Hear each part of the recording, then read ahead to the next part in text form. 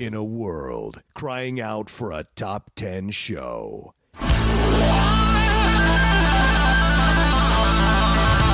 John Roca and Matt Nost are here to bring you the top 10. Take it away, boys.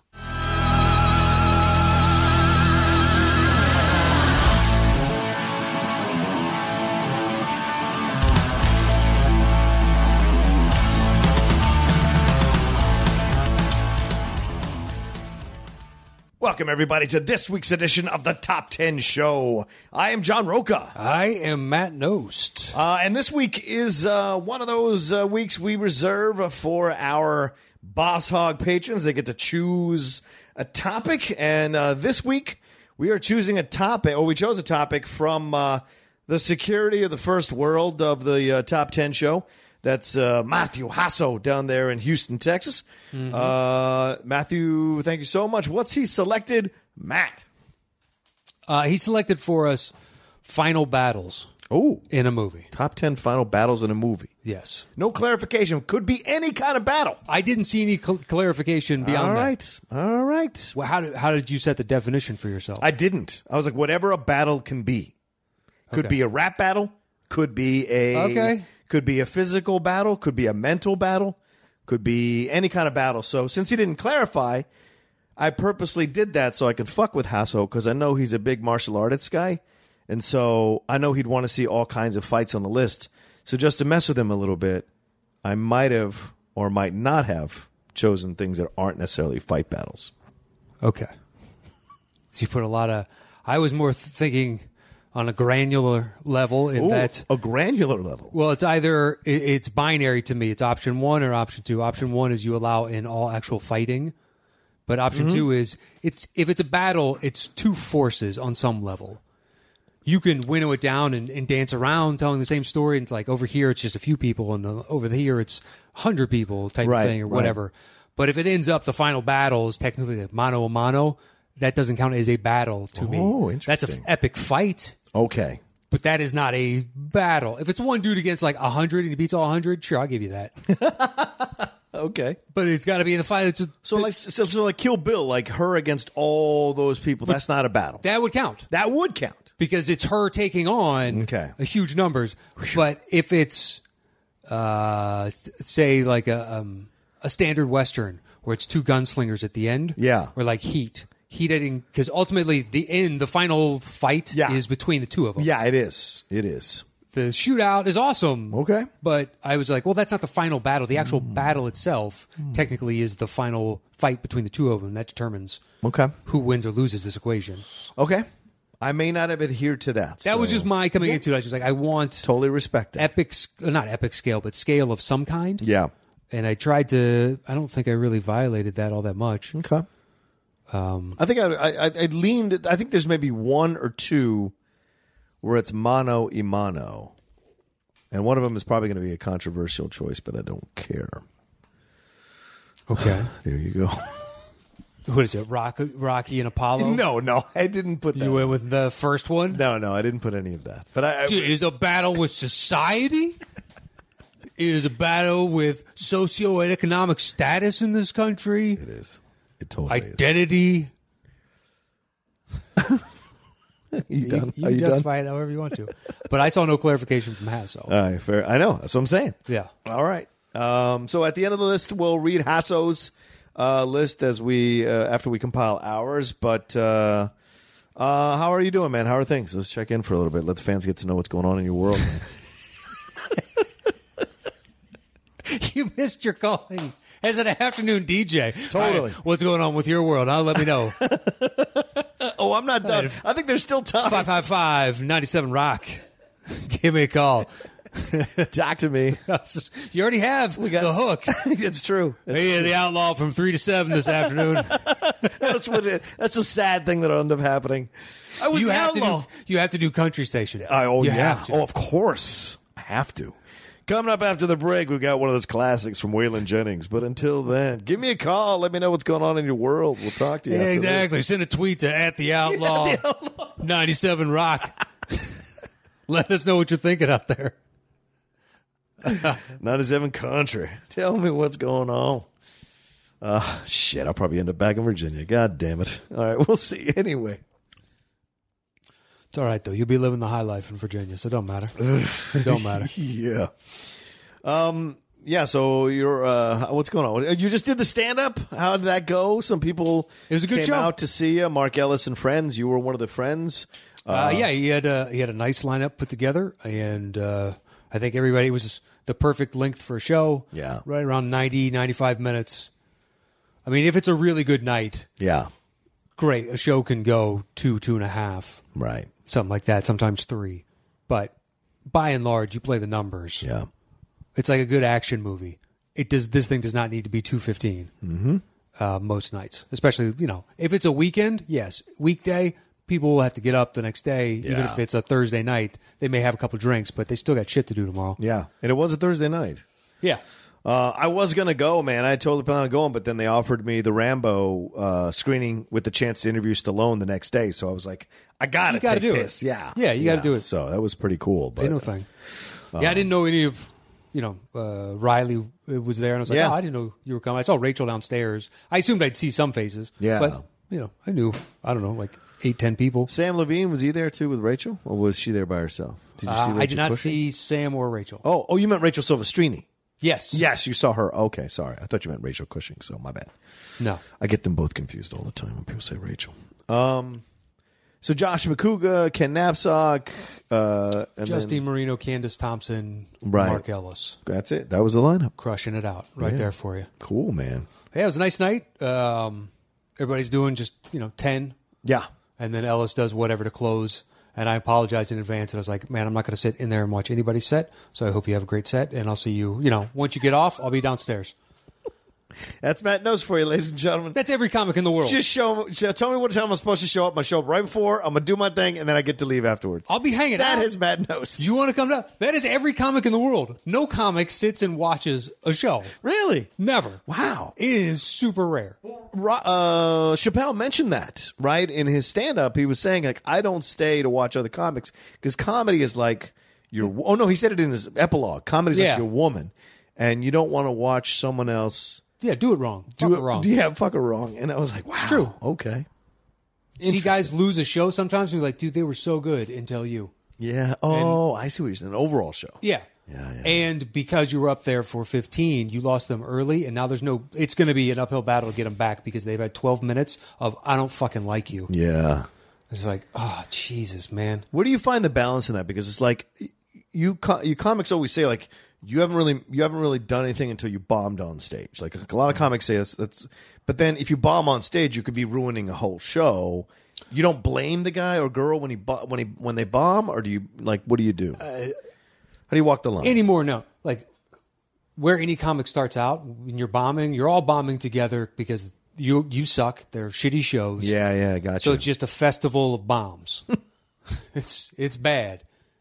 And every once again, somebody will have like a spark of something, and you're like, John's figured it all out, guys. Yeah, right. We're over here. We're just not doing it. It's different. I've seen people bomb intentionally, and they didn't like where it was going, and then turned on the audience. Oh, wow. And do 40 of fuck you. I've seen it. 40 minutes? Yeah, I've of seen it fuck like you? 3-4 times. Wow. You're like, this was not their fault. Whew.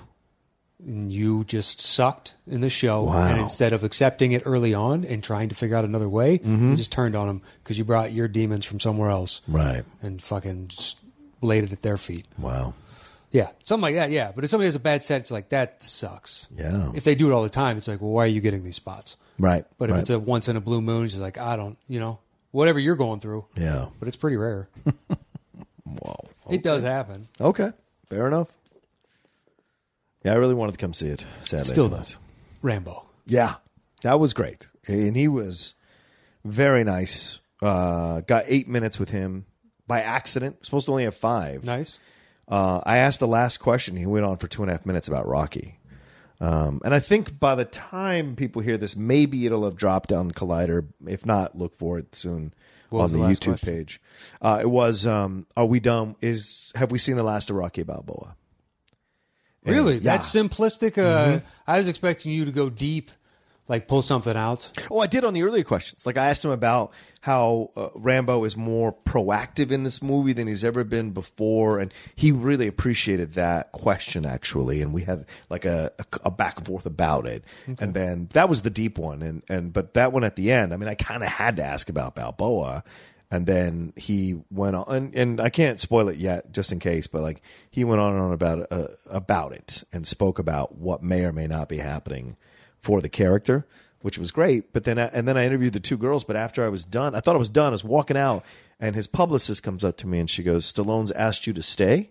He wants you to interview him again with the ladies." So I got to interview him again. I was like one of 4 or 5 people who got chosen out of everybody who interviewed him that day, who got to ask him got to ask him some more questions. So, dude, meant the fucking world to me. How could it not? Aside from The Rock, there's no one else that would. Maybe Tom Cruise would be the closest next thing, but Sylvester Stallone he's just been in my life longer, and it's meant so much. There to me. are a handful, where you have a greater pull over your contemporaries because I fell in love with you. Right. I would be just as enamored to meet them on some level, but you, it's a different. Right. Like, I would love to sit down and have an honest conversation with Mel Gibson. Oh, yeah. This is never going to be recorded, man. I just want to talk for like 3-4 hours. Yeah. Ease you into it. Where are you from? Oh, yeah. Like, what was the moving like? I moved a bunch as a kid. Right. Find commonality, and then just like, what was it like? Where did your perspective on the world around you change? Right. And you now knew you were a celebrity. You lead a different existence from the rest of us. Like, I'm not judging the choices you made. Right. Because I didn't live it. Right. Like when Russell Crowe went off the deep end and started throwing phones at people. Yeah. And everything we've seen says he seems like a good enough guy. Mm-hmm. Probably has a temper. He's used to getting things his way, but by and large, it seems like a good bloke. Yeah. I know I'm in the minority on this, but I find it fascinating that people who won't even come close to achieving the genius of what other people do feel the need to be superior to those people, and I find that to be fascinating. Like it's Tuesday, I can't ruin it, but something happened during a match recently, and Mel Gibson came up, and both people felt the need to shit on them. Both people who will never fucking achieve what this guy achieved felt the need to be sanctimonious and superior, and it pissed me off on so many levels. And I was just like, go fuck yourself. Like, I get it, right? I get it from a certain angle. If you're a Jewish person, the stuff he said, absolutely. But like, neither one of them that I know of are Jewish, but felt the need to like make a big deal about it. You know? We already had the witch trial, and these people are like, this pyre's going out. Let me throw, just one log on that fire. Keep it going. Remember, everybody, it's a eternal flame vigil. Yeah. We got to keep reminding ourselves. I mean, on the one hand, yes, I understand why you're doing it. On the other, it's not like the guy's in our life anymore. Well, I mean, he kind of is. He's trying to be, certainly, yes. And he certainly was nominated for Best Director, a couple of years ago for Heartbreak Ridge. So he's still in the area. But I also think he went to trial. He got his punishment. He did his thing. Served his time. He served his time. And he has some people who defend him, like Jodie Foster, who other people revere like crazy. So how come her opinion doesn't carry weight with you if you want to get all sanctimonious? Probably she may have seen him go on one of these spiels on a drunken bender one night and be like, oh, you did that number in Cabo. I remember this. I didn't know you pulled this one out. Yeah. Oh, I love this tune. It's one of your greatest hits. It is. It's track 3. It's right when you're in a good groove. I fucking love it. Yeah, I know. I understand the outrage, but at the same time, it's he did his time. Yeah. We all collectively gave him shit and shunned him. Yeah. And he did his acts of contrition. Yeah. And worked hard to get back and just wants to make stories. And one of these people was being sanctimonious. A lot of the women in a certain thing are upset at him for the way he's been treating them. So it's like, you want to get sanctimonious, you need to take a good goddamn look at yourself. So I'm just put it out there. Casting that first stone, it's never a good idea. Right, exactly. I certainly got burned by it recently, and if anyone's listening who maybe knows about it, I made a comment. like this one of the hosts of this Star Wars Resistance broadcast, Lacey. I've been on the show once, and they're really sweet people. And Lacey and I had a fun back and forth about Kylo Ren and him being redeemed or not redeemed in Star Wars Episode 9. And so we'd had a playful back and forth on Twitter with GIFs, like going back and forth with GIFs, just having fun. And I brought it up on, or they brought it up on Jedi Council. They asked, should he be redeemed? And I went off on a playful mini tirade, and I was like, no. And people like Lacey, like, oh, he should be redeemed because his dad would have wanted him to be redeemed. And so people played that clip and took it out of context, and it looks like I'm making fun of Lacey as a woman for feeling this way. And so someone tweeted at me about it, and I tweeted back joking about a person tweeted at me. I did not know the gender of this person. Tweeted at me about Kylo and said and used that alternating caps thing, which implies that you're an idiot and your take is exactly. So it's fucking great. I love that. So it baited me, and I tweeted back and said, "Oh yeah, you people, you and people like you just for Kylo because you like his smoldering pecs or his eyes and his pecs." And I was joking, and I put the eye roll. And I was just joking, like, oh, playful back and forth, because she basically called me an idiot on their original tweet. So I was pushing back and being playful. Well, people took it and were like, oh, you're being misogynist, you're being sexist. And I was like, holy shit. And it went off on like a fire, like all day. And I was just like blocking people and muting people left and right. Cause I'm like, I'm not going to have that toxicity on my feed. And it was like, I had no intention because I didn't know the person was a woman who tweeted at me. And it was like, oh my God, I got put on the pyre, man, and set on fire. And I haven't experienced that in forever, Matt. Still though, no intention is a lie. Because what do you mean? If you ever respond in that capacity, any given point online, there is always a chance that it can do this. You carry that risk. Oh, sure. That's a fair point. Incendiary attack on your end. Absolutely. So to be like, never expected this, be like, well, you kind of had to on some level know that. I thought I'd get pushback, but I didn't intend for the sexist or misogynist. Does this bother you? I didn't even think about it. No. The sexist or misogynist, you have to clean it afterwards, but don't worry about it. That's fine. Listen, that seems like an even bargain. I got no problem with that. Yeah. No. By the way, I took my pants off for those listening. Just in a chair. Just clean the chair. Just enjoying myself, dude. It's a nice night out. You got the windows open. That's true. It's a Sunday night. Relaxing. I kept the shirt on because that's mostly what you're seeing. To keep it somewhat normal here. But anyway, I didn't expect the sexist or misogynist thing, and I was just like so blown away by that because I had no intent. I wasn't attacking any gender or anything like that. I was just trying to have and I kept saying, no, I was ball busting. I was being playful, and a lot of the female critics were like, you should just shut up and listen when a woman's telling you you're being misogynist. I'm like, of course, but also by the other side, I wasn't being it wasn't my intention. So finally, someone near the end of this whole thing, it lasted for hours.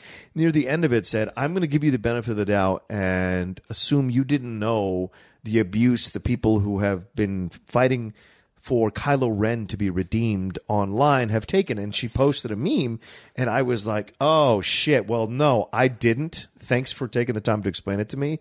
I so apologize if I added in any way to that. It certainly wasn't my intention, but I could see how it could be taken that way. So I'm sorry. So, and that's all I needed, is someone just explain where all this anger was coming from. Yeah. Because I had no idea. I really legitimately had no clue that people are coming after these people just because they want Kylo to be redeemed. I love because they have this one random opinion about a movie. Yeah. They're part of the oppressed. And now they are lashing out. Yeah. And it's like, okay, well, that's fictional. You can just disengage from the conversation and that oppression goes away. So that's not true oppression. I kept trying to say that it was like, it's not a real character. There is real sexism in the world. This is just a character. Exactly. But is it a representation at times? Perhaps. Right. And that's where their contention was. We're trying to dilute that over time, but to hold it up to a fucking perfect moralistic standard is never going to work. Never. Yeah. If we made everything milquetoast, we would not have movies because nobody would go to see them if they're just boring. True. Yeah. The villain is completely fucking black, and the hero is, it's black and white. I'm not saying the hero needs to be white. Right. But those do better in box office, so we might as well just keep that going, guys. I got to keep my people working. Black Panther, man. I got to keep my people. Whatever it happens. I'm not saying no. Right. But I'm saying, what about us? Anyways, we will get to a time where there's more general white guy outrage.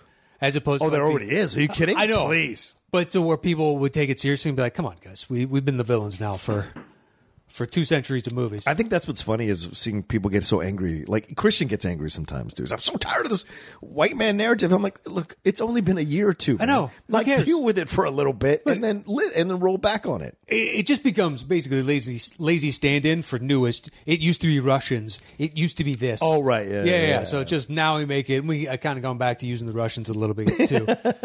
Yeah. But it's just a shorthand for villain. And you know what? It's our turn to be the punching bag. I'm more than happy for it. I just want it to be interesting. Yeah. Fair enough. I don't really give a shit who does what role. I just want it to be, interesting. All-female cast, great. Yeah. Make a good movie. Got no problem with that. Absolutely. Transgender director with a gender fluid lead actress, or them or they or them. Do we have to change that pronoun? Yeah, we do. Or that name for people who are identifying that way. Yes, we have to change that pronoun. Why? Because they have requested it. So in the business that I'm in, I have to change the pronoun. No. But I'm saying for actor or actress. Oh, actor, actress. No, you can do whatever you want. Some people prefer actor. Some female actresses prefer actor. Some female actresses prefer actress. Yes, it just all depends. But now are we going to change something like that technically there is a male and female within it? Are we going to have a third, an actor, something, actressor? Ooh, that's weird. That is the sounds like a dinosaur. Third choice. No, I think actor's supposed to cover all. It's not supposed to be singularly male. So we just cut off actress. Well, there are some people that contend that. There are some people that contend that. I could see that, a case we made. And there are some people who want to combine the genders into one for the Oscars. So it's a best actor, period. And I find both sides of it have compelling arguments. I don't know where there's times where I'm like, that makes sense. And then other times where I'm like, no, it's good to have the separation because, you don't know what the voting body is going to do. What if there's 9 men and 1 woman nominated? It's like, shit. And would that influence people to nominate more women over men or men over women, depending on their particular point of view or what have you? It could lead to that. So that's my concern, I guess, to a degree. But I see the points of both sides. But anyway, I learned my lesson about the Kylo Ren thing, and so if anybody's listening who's maybe still upset about it, I do apologize. Why don't we just understand? So take all of them and put them in like a March Madness bracket, and as the show's going on, we bring out 2. They're head to head. They both have to act the same scene, and then we judge. Oh my God! Boom! We like you better, Anne Hathaway. You're moving on. And they play for the mega Oscar at the end. That's not a bad idea. If you could have some utopian acting competition. You both give me the same scene. I can experience them anew each time. Meryl Streep versus Daniel Day-Lewis. Exactly. You both now have to do whatever the part is. Wow. Doesn't matter if it's man, woman. You both have to pull it off. We're just drawn from a hat. Right. We put in all these Shakespearean and David Mamet plays and whatever the case is. Fucking actor off. Don't give me that masked singer shit. Give me the masked actor. I like masked actor. But you kind of need the face to help sell the emotion. Listen, we got to take 10% of that if it happens. The Masked Singers, I don't understand how that show is popular. I can't even. I've never seen it. It seems so stupid to me. It is the dumbest show. Just not for me. People fake guessing every week. The celebrity. Oh, this 100% has to be Tito Jackson. Why would you? I can tell from the body. Why would you guess that? That is Tito. Is that the level of celebrity on this show? Why are you guessing that? Why wouldn't you punch up? It's J-Lo. Okay, we don't believe you, but interesting. It's totally Tito. Anyway, now let's get into our list here. As we said way at the beginning of the show, Matthew Hasso has requested top 10 final battle scenes in movies. And so we're going to count them all down. Matt, how does this work?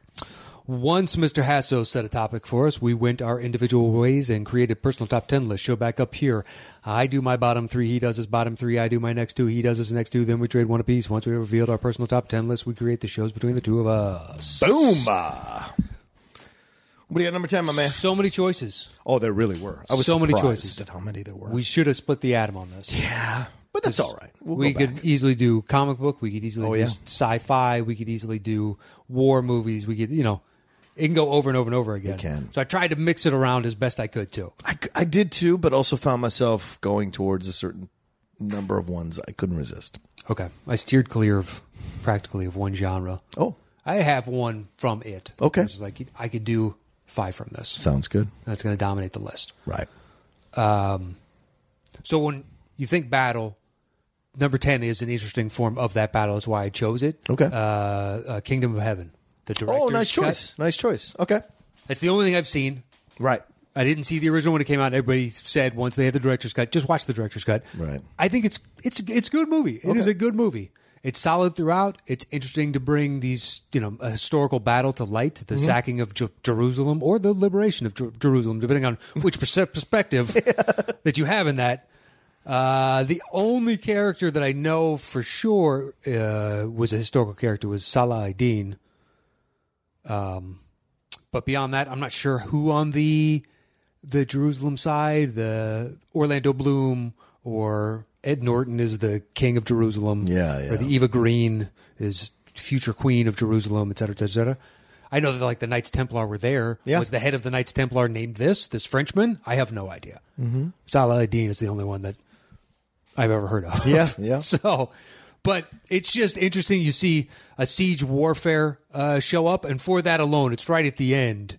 You see trebuchets firing off and ballistas. Wow. And those, you ever seen those big rolling towers where the drawbridge comes over the top and goes down over? Yes. So some of those, and they use what in essence is like a harpoon gun. I think the Romans had one called a scorpion, but it was a big ballista, and it just shot a harpoon into the side with rope. Wow. And they have two massive counterweights, and it just goes down, and they take out like 5 of 6. Yeah. And you're like, wow, this is a lot of fun. I could watch this all day long. Oh, shit. I'm going to have to catch that out. What else is siege warfare like? In HD? Yeah. It's I wonder what is this experience like?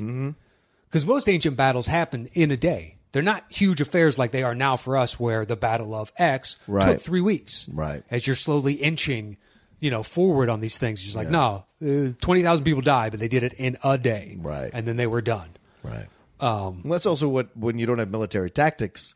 That's why. Can you imagine how to communicate to your troops on the field before radio? Hand flags and all that shit? Smoke or whatever, or fire or whatever. Yeah, and the chaos of war? Yeah. Just crazy. Or when you see guys do tactics with like simple flanking maneuvers, but if you come and do this, it draws them out. And you're like, man, this is crazy. Because you're pinning everything on this one action. You can't tell them to change anything. Right. So you have one game plan. There's no deviation. Yeah. I hope I thought this through. Shit. So to see a siege, and then you read the historical accounts of some sieges taking. Right. You just have to wait until their supplies run out. And then sometimes they fire in, rotting corpses and stuff like that. Jesus. But this siege in the movie only lasts like a few days, but I think in real life it's 10 days. Okay. 12 days. It's not the craziest siege of all time. Okay. But, Salah ad-Din manages to sack Jerusalem and take it down. I'm going to have to watch this movie one of these days. The director's cut. It's good. It's supposed to be actually good. Okay. I respect it. I would call it, let's say, out of 10, 7.5. That's good enough for me. Anything Anything somewhere in that over ballpark. 7, I can take a chance on. Yeah, it might be, it doesn't work in a couple parts here and there for me. Yeah. And Orlando Bloom is a little too altruistic on some level. Mm-hmm. That's fine. It plays into the overall. Everybody else is corrupt. He's a fascinating guy. He's seen the interviews with the Carnival Row stuff? No. Is it weird? Is it weird? I read one where someone was like, how come you never did an SNL? Yeah. And it got offered to him. He says he used to be mildly dyslexic. Oh, shit. Could be true. Okay. But I think the truer aspect is the other side. He's like, and also at that time, my fame was like being in a burning car, I believe is the metaphor he used. Oh. And he didn't realize beforehand that it's on fire. Yeah. And now in hindsight, it's like, had he known, he could have done a better job with this flaming car. But it was so fast, living a crazy lifestyle. It's like, I was too wild. Yeah. Yeah. I there's no chance of me doing that. That makes sense because, he got it. He got the... Dude, Pirates... Well, Pirates, he got... And Lord of the Rings, he got them both right out of college. Out the gate. Drama school, like right out of it. And then, of course, Kingdom of Heaven, another franchise, and Troy. Those big, massive, epic movies that he was in. Over and over and over. Right. So, and, I think he's getting married to Katy Perry, and now he's doing smaller stuff. Like, he's a bit more... they're engaged? Yeah. He's a bit more picky, I guess, with stuff. So I think that works because, he's got all that money. Like, he is fine. It's more a matter of, now he can, indulge his artistic interests and take smaller projects and, get stronger as an actor. Perhaps. A lot of people like him in Elizabethtown as well, which I haven't seen, that Cameron Crowe one with him. Oh, really? I've heard nothing but bad things. Really? Oh, okay. Nothing but bad things. All right. Yeah. Never seen it, so no idea. Yeah. It's the rare one I've missed of his. Yeah. I've always liked Cameron Crowe, but I'm sure you're one of the people that loves Cameron Crowe. I love, how can I say this correctly? I like his movies. Okay. And I love the experience of watching his movies, but I don't necessarily come back to watch his movies a lot. That's what I would say. I love the experience I'm in the theater. Almost Famous is fantastic. I think that's his best one. It's great to watch. And whenever I catch it, it's fun to watch.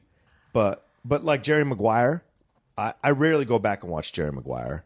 I haven't seen it since. Say Anything, I rarely go back and watch, even though I love that movie and I love the experience. I know just about everything about that movie and I love it. I don't need to ever see it again. Yeah.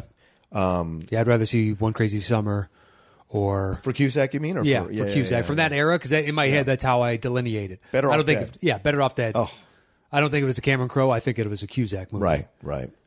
And the Vanilla Sky. I think it's an uneven movie, but I still enjoy parts of it. Well, I haven't seen that since it came out.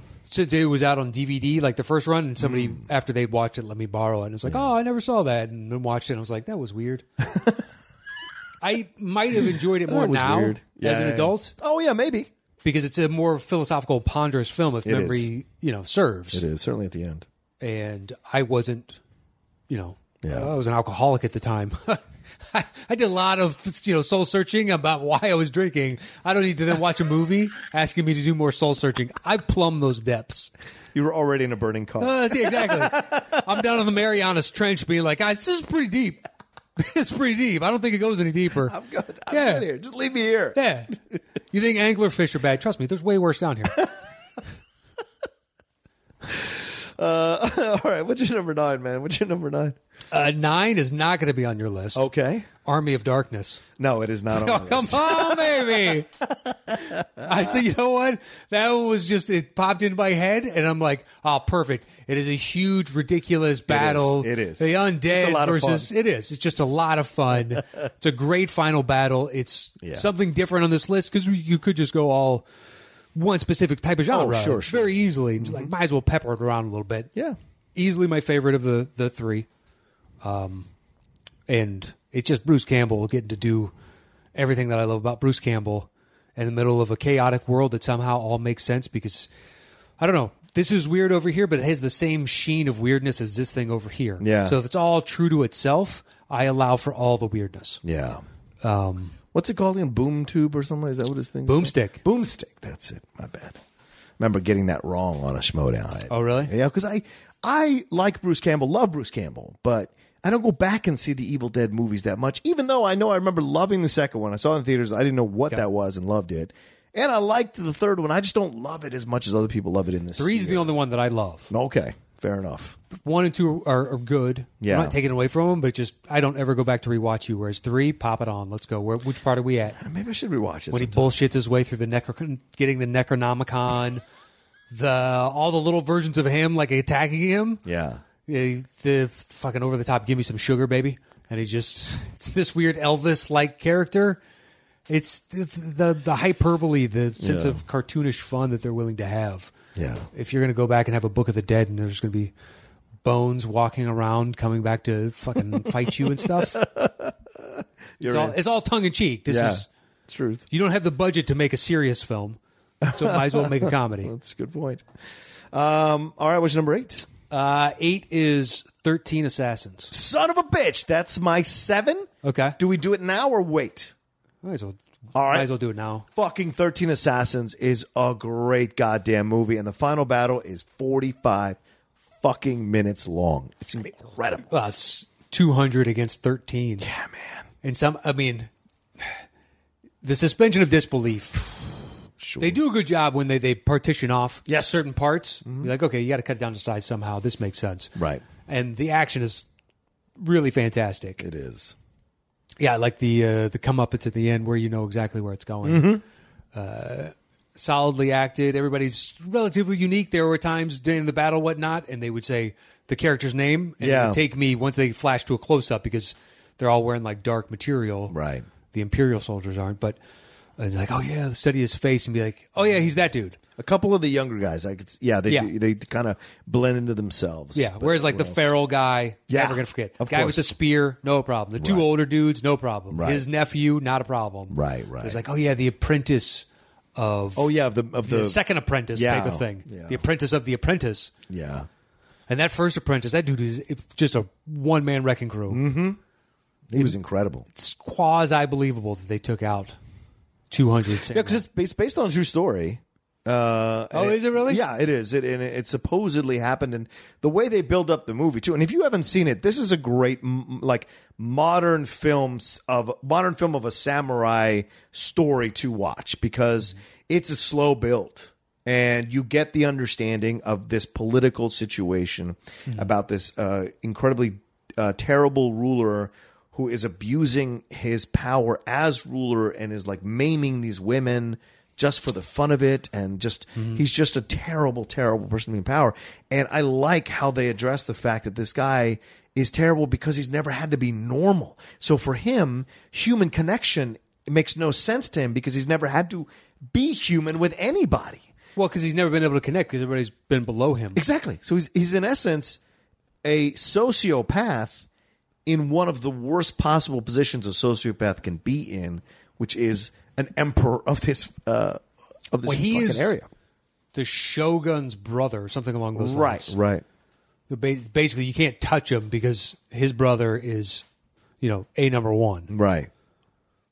But I think he becomes the shogun because the brother dies, and so that's why everybody protects him. I don't know. I don't think so. It's because they keep talking about the council that he'll get appointed to. Right. Oh, right. That's right. So he'll go in and because as he's experiencing the war, like this was the age of war. Like this is amazing. Yeah. This is what we should be doing, guys.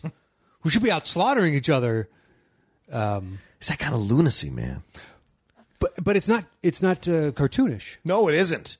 And that's what I mean. They do a great job of setting him up. Yeah, he's so detached from everyday life that from his perspective, when he's like, servants are meant to serve, that's, by letter of the law, especially for the samurai, you signed up for this. Yeah. It's part of the honor of the tradition of this. You don't defy me, and you die. You put your life in service of saving me. Yeah. And no matter what decision I make, you have to go with it. Exactly. Right. You have to back my play 100%. Feels familiar. Not to get too political. All right, can we jump on to my number 10? Yeah. All right, it's The Wild Bunch. Okay. Yeah. Oh, I was thinking about a Western on here, and I was like, oh, yeah, of course. The final, because everything else, like you said, is like one-on-one. That's why I couldn't do it. All my favorites, totally. Just like, it's a one. I wanted to do Unforgiven. Oh, yeah, great. But it's not really a bad. He kills 5 people. No, it's a revenge thing. He's just like fucking tearing. It's one dude versus 5 people. Yep. That's a little too few numbers. And 5 people in a consolidated room. Yeah. That's why I couldn't do another one. It's just like, this really wasn't a battle. I totally get it. Yeah. But with Wild Bunch, it's legitimately a massive battle with these 5 guys against like the entire Mexican army there at the back. T-Rex. Coming up. T-Rex. Small just popping up in the background somewhere. T. Let's go do this. But yeah, and like it's a tragic, sad battle, but also Peckinpah made it that way to kind of show you this thing about violence and our bloodthirsty desire for violence, which was a thing in the 70s and late 60s. And so Wild Bunch kind of fed into that. And Ernest Borgnine, Robert Ryan, so many great actors in this thing, and what happens to them and what they go through. And what's his name? Jesus Christ, the guy in Network, I forget his name, the main dude. William Holden as well, who's the main guy. Good pull. In Wild Bunch. Yeah, man, it's all just jumbled in there now. All the studying I've been doing for the Schmoedown, it's all just jumbled in there. William Holden leading them, and everything that happens, and it's all believable. Like the ending is what it's supposed to be. It's not heroic in any way, shape, or form. It's true, it's disgusting, it's dirty, it's bloody, and in the end, the numbers eventually win because that's the reality of the situation. No matter how much you want to believe it is, even in 13 Assassins, we just talked about, eventually the numbers can possibly overwhelm you, but they certainly almost take care of it. Yeah, in real life, the numbers, statistically speaking, they're all dead. Yeah, right. Exactly what I'm getting at. Yeah. So in a movie, though, it's not so unbelievable that they bring in like supernatural forces. Right. You're like, these numbers are kind of pushing it, but at the same time, It's by the Wild Bunch. Like I'm seeing guys no scope with a pistol, from 75 yards, and be like, that's pretty impressive. Right. That dude was on the run in a zigzag pattern. You got him. And you were mildly concussed. Right. Still clipped him. Perfect shot. Anyways, that's my number 10. My number 9 is The Last Samurai. Okay. Yeah. Oh, I love that final battle. I know people have issues about this movie. It's Tom Cruise, so I love it, and it's samurai stuff, so I love it even more. And I know it's just white savior bullshit. I get it. I do in certain films. I totally get it. But in this film, this is a destroyed character who is going into this situation. Sure. And he is. It's essentially PTSD he's struggling with from the terrible things he's done under orders, serving in the army, killing women and children, Native American women and children. And so he comes to this other battle and ends up siding against his old command, against the people he would normally have been fighting for. And it's a great relationship between him and Ken Watanabe's characters that leads to what we see in the final battle, which is in essence like this battle for honor, to die in an honorable way. And I love the way it all progresses, and the fighting, and the fighting modern warfare versus old warfare. And once again, old warfare cannot defeat modern warfare. It's a realistic ending to the battle. It just depends. Well, I never thought about this. So one of the podcasts that I listened to brought up if you go back to a certain point, like early musket fire, if you were to take Caesar's army against whatever, early musket fire, okay, after that first volley of shots, they have to load. All that. Right. But they're not used to up-close combat, whereas Caesar's legions are. Right. So at that point, Caesar's willing to suffer those losses on the early volley, rush in there, and now we have the upper hand, and we will destroy them lickety-split. Right. So can we withstand that initial barrage? It's like, I've never had that thought in my life. That is super interesting. Yeah. But in this, they have machine guns. Well, that's the thing. A hand crank. Right. It's not a full machine gun, but once you have a Gatling gun, you need to update. Yeah. It's time. You can't fuck around anymore, guys. Right, because they were close to winning when it was just the single-shot rifle stuff. Yeah. It wasn't until they pull out the machine guns that they eventually wipe out. Well, then it doesn't take skill. Yeah, right. So it makes every man just an amazing killing machine. Exactly. And it's a scary... The only thing that always... Maybe I need to rewatch it again. I've seen it a decent amount of times. But Tom Cruise's hair is too good in the movie. That's fair. So I know it's not so much like it's perfectly cut. Yeah. It's it's supposedly dirty, but to me that just looks like product. It doesn't look like McConaughey and Mud or the Free State of Jones or whatever, which is like, I'm pretty sure you didn't shower for 3 days to get this kind of oily, like Donald Logue in The Patriot. I remember his hair being... yeah. It's like if you were an alcoholic living this kind of Western frontier vagabond lifestyle, you would look gross as shit. Now, eventually, once he's centered in the new culture and can find purpose and whatnot, your hair looks as good as all the rest of theirs. Totally buy it. Right. It was dirty. It was just like, it looks like you got product dirty in your hair. Like trying to give me a facsimile. It makes sense. A buddy of mine, he can't get into certain Westerns. Like all their teeth look too good every time they smile. Oh, interesting. And I'm like, it bothers me now sometimes. Well, shit, don't watch Game of Thrones. Everybody's teeth is nice in Game of Thrones. But if everybody's teeth was good in Deadwood, I wouldn't buy into the reality of that as much. True. There can be a couple. Yeah, sure. But it's all through Game of Thrones. Nobody has bad teeth unless you're like... That's fine. They're dragons. I don't care. They're dragons. They're dragons. That's fair. All right. My number 8 is only got on this list, I think, because I had to watch it recently for the Cinephiles, and that's Akira. Okay. I had not watched this Japanese anime. Is it not Akira? Oh, it's right. As Emma Fife would correct me, Akira. But I haven't watched this one in a few years. It is my favorite Japanese anime for a number of reasons. I also collected the comic books for a long time as in the 80s and 90s. But the final battle here, watching it again, it is an incredibly intense final battle as he is like becoming or metamorphosizing into this thing that's half electronic and computer and technological and half human, and the skin breaking through the wires. Dude, spoiler alert. Yeah, right. And then fighting the other character, the other kind of like the other sentient beings in essence that are there, and his best friend, and trying not to kill his girlfriend and his best friend's girl, who he's the best friend's trying to get with.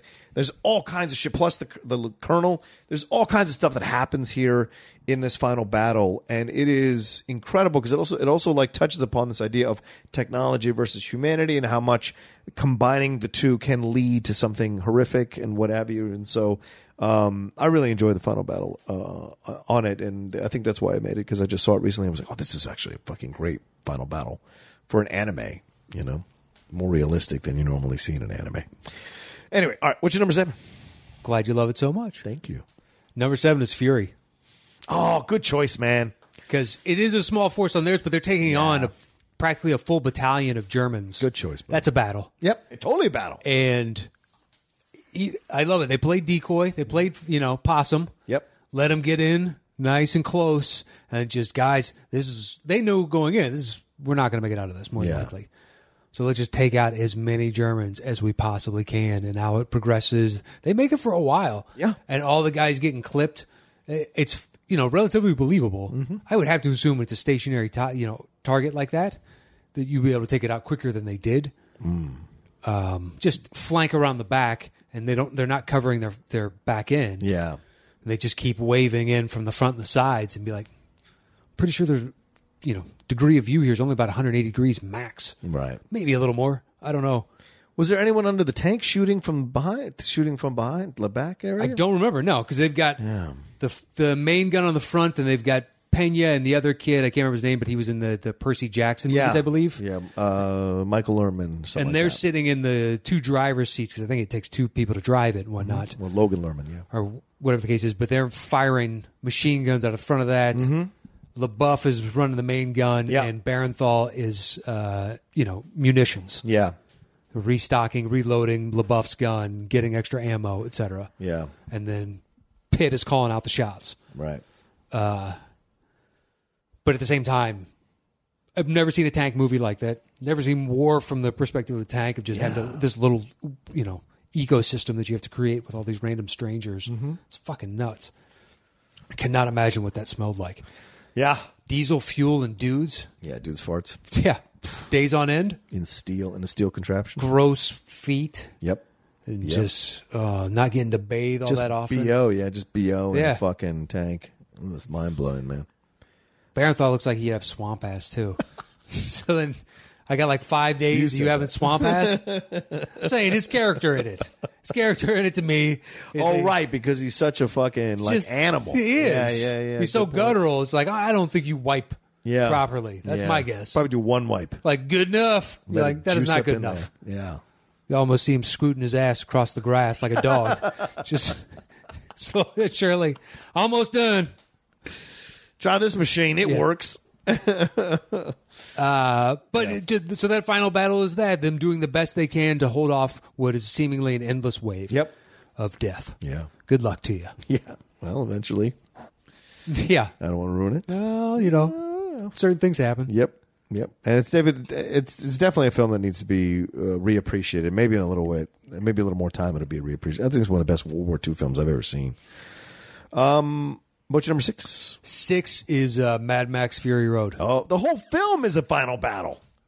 No, they do the pit stop before the final battle when they decide, hey, you know what? Gonna go back. We're going back. Oh, okay. So there is a reprieve. That's fair. And it's right before we get into the last 35 minutes. Okay. It's a final battle. That's all it is. Okay. Just 13 Assassins is 47 minutes. That's total. Yeah, all the way to the end. I agree. It's just pure death and then fade to black. Right. And the feudal system in Japan, 23 years later, was over. And now it's the Meija or Meira era? Yeah. Meija or RA? I can't remember. Meija. I think you're right on the Meija.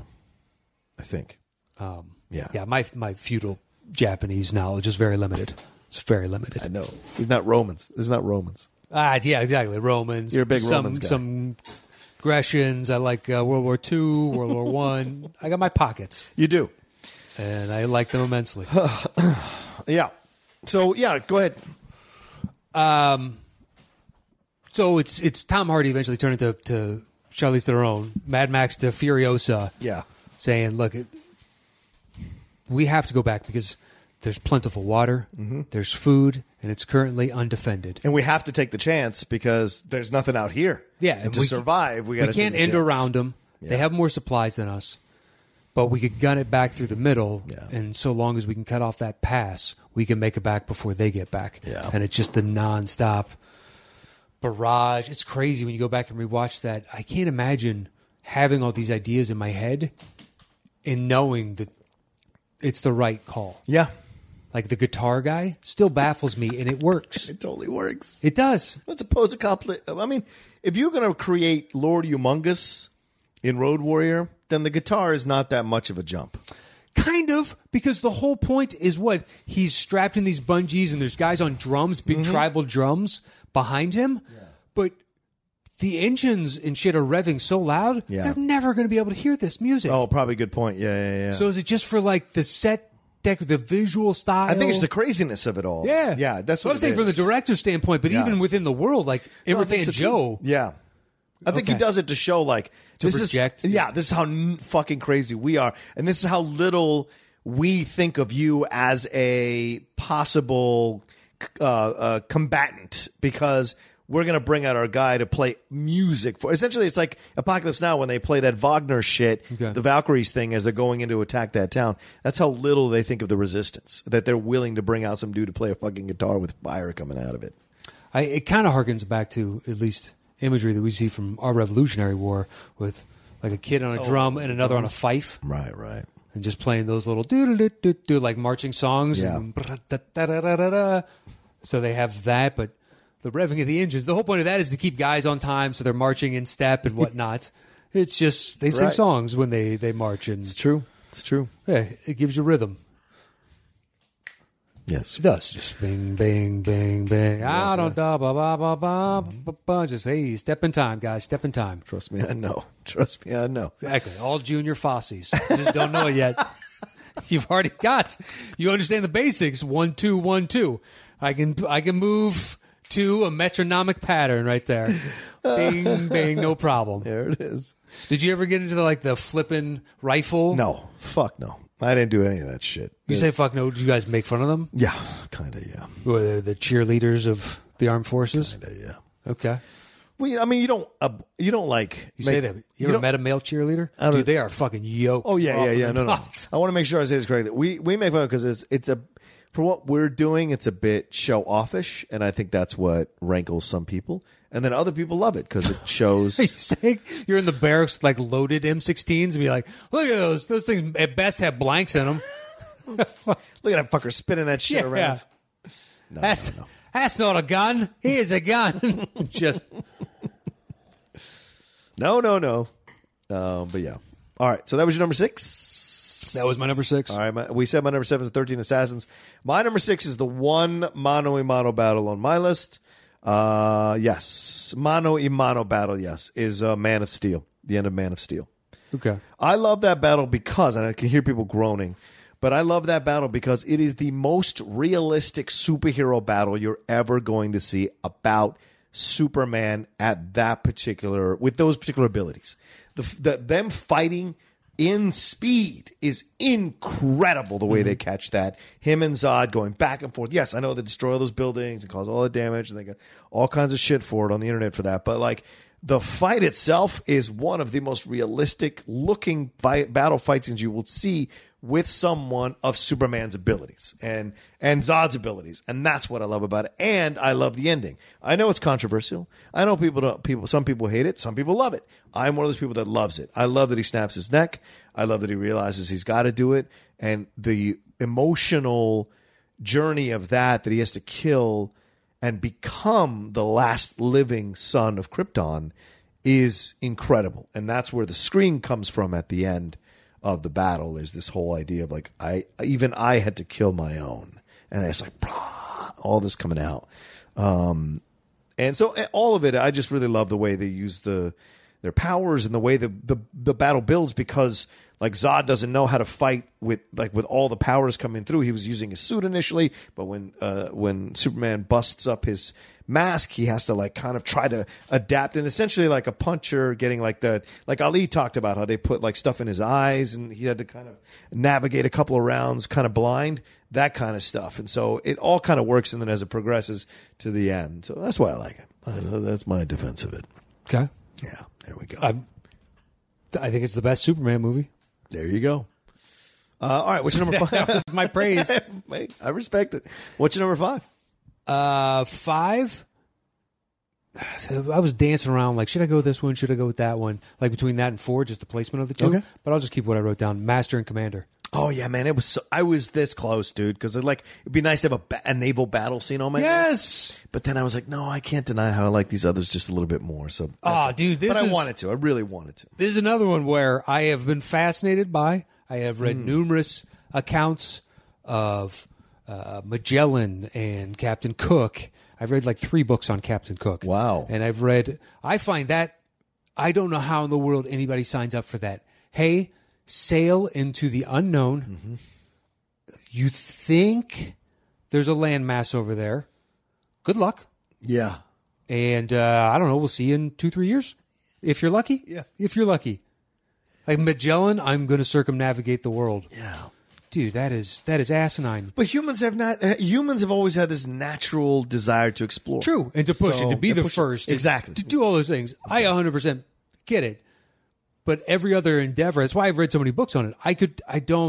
The appeal of it is utterly lost on me. Yeah. Being stuck on a boat, like going around the Horn of Africa, and the weather is so just calamitous and tumultuous that huge swells come up. It's like going up in the North Atlantic, all the fucking crab fishermen. Oh, yeah. Deadliest yeah. Catch. Deadliest Took me a Catch. second. Right. Watching that and be like, yeah, those swells are huge. And if you get knocked off, you're dead in 30 seconds. Yeah. 45 seconds? Like, you don't have long. Yeah. Why are you doing this? Crab's good.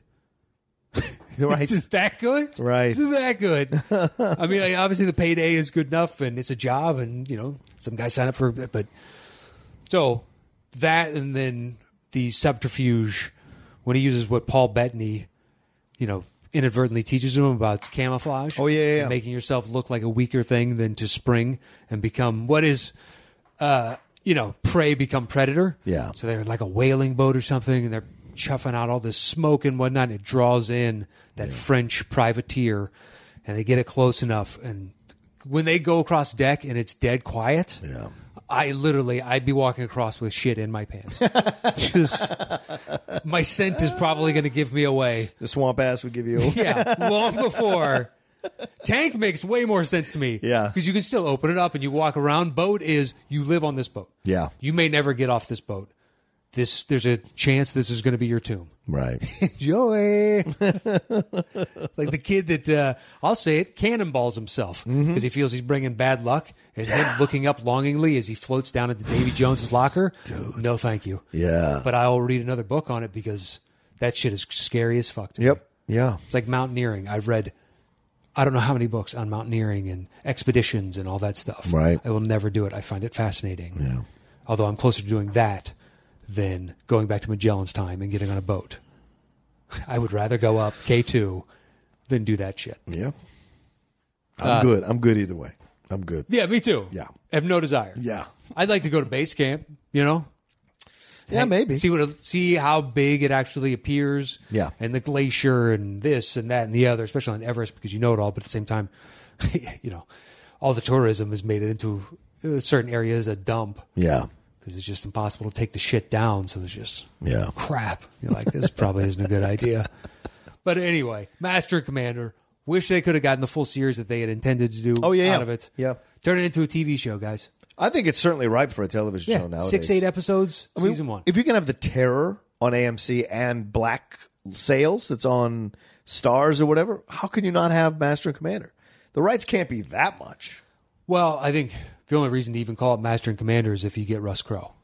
Oh, you think there's no one to replace Russell for a No, TV I just don't think it version? has as strong a pull, like independent of itself, because I know it was a book, Right. but it's not like when they talk about bringing Dredd back. Right. It's like, well, there's a pre-existing, it already exists in this kind of sphere, you know what you're getting. Yeah. We like the first one, but willing to give it a second chance. Nobody saw Master and Commander. Right. Unfortunately. That was my 5. What's your 5? Okay. My 5 is Excalibur. Oh, Yeah. interesting. I fucking love this movie, and I love this final battle. It's always been one of my favorite things. Listen, I wanted to put 300 on my list. I hate to kind of like... Foreshadow? Yeah, foreshadow, but it's not. Because the battle is through the whole movie. So to me, there's no final battle that they really have. I thought you might have it. Yeah, I was really considering, but it's like the whole thing is just in stages. So there's no real final one. They're constantly fighting Xerxes the whole time. So there's not real final one. This, though, there is a final one, and it's great because it's right after like they've like Arthur's lost the plot. He's old now. He doesn't have Excalibur anymore, or doesn't have the Holy Grail anymore. Guinevere is off in a convent. Lancelot is like a crazy priest leading a cult against the Knights of the Round Table. This whole thing, and then what's his face? It goes after and gets the Grail. Shit! What's his fucking Percival? Percival gets the Grail, comes back. Arthur takes the sip. He realizes the land and the king are one. He is reborn, and the fucking Carmina Burana fucking song starts, and they're going through, and like flowers are popping up where once there were just dead branches and everything like that. Goes to Guinevere, gets Excalibur, gets all the Round Table to get all the knights together, and then they go into battle against Mordred, his half son. From Morgana tricking him, and them having sex, and he fights the whole thing, and then Lancelot shows up just when they're about to get beat. Lancelot shows up because he's been called to show up, and they have the final. And then Arthur fucking dies, but first he kills his son. He kills the evil, then dies because he has to die for the sins of his ego and pride. And that's like fantastic, man. It's a great fucking final battle. Beat by beat right there. That was... I just love it, man, for the fucking score and it's swords, and I just have a thing for that. So, all right. Anyway, anything you want to say on that? I believe I've seen it. That's the best. Holy shit! I believe I've seen it. Wow. This may be the film I've watched the most in my entire life. Excalibur. Who are the leads? Or Top Gun. It's either Excalibur or Top Gun. Who are the leads? Who are the leads? Yeah. It's Nigel Terry and Nicole Williamson. Nicole Williamson plays... Exactly. Those Merlin. two old chestnuts that everybody knows the work of. Oh, fair enough. Obviously. But Patrick Stewart's in it. Liam Neeson's in it. Helen Mirren's in it. Sure. They were all very young and had small parts. They were. Well, not Helen Mirren, but certainly Liam Neeson. Yeah, her part's pretty big. But yeah, Patrick Stewart's part is sizable in that he's Guinevere's dad. So, yeah, he has a decent part. But yeah, pretty much everybody else you barely know. You barely may have seen him in something. So... But yeah, there you go. All right, anyway. And the guy who plays Arthur recently died a couple of years ago, which was a shame for me. All right, what's number 4? 4 for me is Rogue One. Great choice. It was that or Jedi. Yeah. And I was like, you know what? Overall, because there aren't teddy bears. It's what it is. It's. I'm not denigrating the film because as a kid, I thought that was the height of cinematic achievement. Of course. I still love it to this day. Yeah. But talking about pound for pound, my enjoyment and belief in the world, Rogue One cements that a little bit better. Yeah. So much so that the closest they get to that is when, who's it? Akbar's previous, his cousin or whatnot, call in the Hammerhead Corvette. Yeah. And it is exactly what it is. I mean, it's literally, it's the old Mitch Hedberg. They call a refrigerator because it keeps things cold, a toaster because it toasts. Like Hammerhead Corvette looks like a Corvette with a hammerhead's head on the face of it. Yep. And it just rams the fucking thing into the shield. And I was like, that is all I wanted in this moment. And I can't believe I didn't know it beforehand. Thank you for giving it to me. It was awesome. Yeah. And the whole thing is just that, knowing that they have to die in this disgustingly beautiful way in which they transpire. Mm-hmm. They all slowly but surely get picked off, but it's it's totally believable how it happens. It is, and it's emotional as hell. In service of a greater goal. Yeah, maybe I made a mistake not putting it on my list. And then on top of that, it's just like when you think the battle is over, boom, Vader saber. You're like, this battle's still going, baby. This battle keeps going. Oh man, that movie. The people that do top 10 lists of Star Wars are like, it's my 10. Yeah. Okay, explain. Yeah, Rogue One is like in top 5 for me. Maybe top 3, top 4. It's top 2 to top 3. Yeah. For me. Yeah. Top 2 to top 3. When we were in Chicago, I rewatched it on the way back from Chicago after our live event, and I fucking fell in love with it all over again. It's such a good, well-paced, well-acted, well-constructed movie.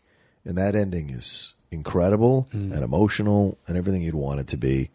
And so much so that I wish I could see the original cut of what the darker... Oh, the before the reshoots? Yeah, the darker Rogue One they wanted to do. I wish I could have seen that. That would be fun. You could say, upon rewatching, because part of me does believe it, I guess, on some level. Yeah. I could just skip forward to when she first shows up at the Rebel base, and they're determining whether or not to. Sure. It's like, I know the backstory. Yeah. So I don't need to see all the backstory on how Mendelsohn is a dick and who your parents were and all that. So let's just skip forward to you on the journey, and I'm 1,000. But I still like the other. Totally. I just don't need to keep seeing it over and over again. That's a very good point, man. Absolutely. You could just start there. That's a great point. You can just start the movie there. All right, what's yours? My number 4 is the end of Seven Samurai. The final battle of Seven Samurai. Okay. Yeah, Magnificent S7 was, but I was like, I got to take the original because it's so much longer, and there's so many more emotional beats with what happens to the great swordsman of the Seven, Toshiro Mifune, and I think a couple of the other people, like what happens to them, and then just the battle itself and how it changes and the stages it goes through. Then the rain gets involved and the changing allegiances of the villagers in terms of their desire to fight, desire not to fight, and then eventually the desire to fight. All of it is so well done, and Kurosawa keeps your attention all through it. It's really incredible the way he does. I mean, this is a 3-hour black and white movie about samurai defending a small town, and it is, for me, it is.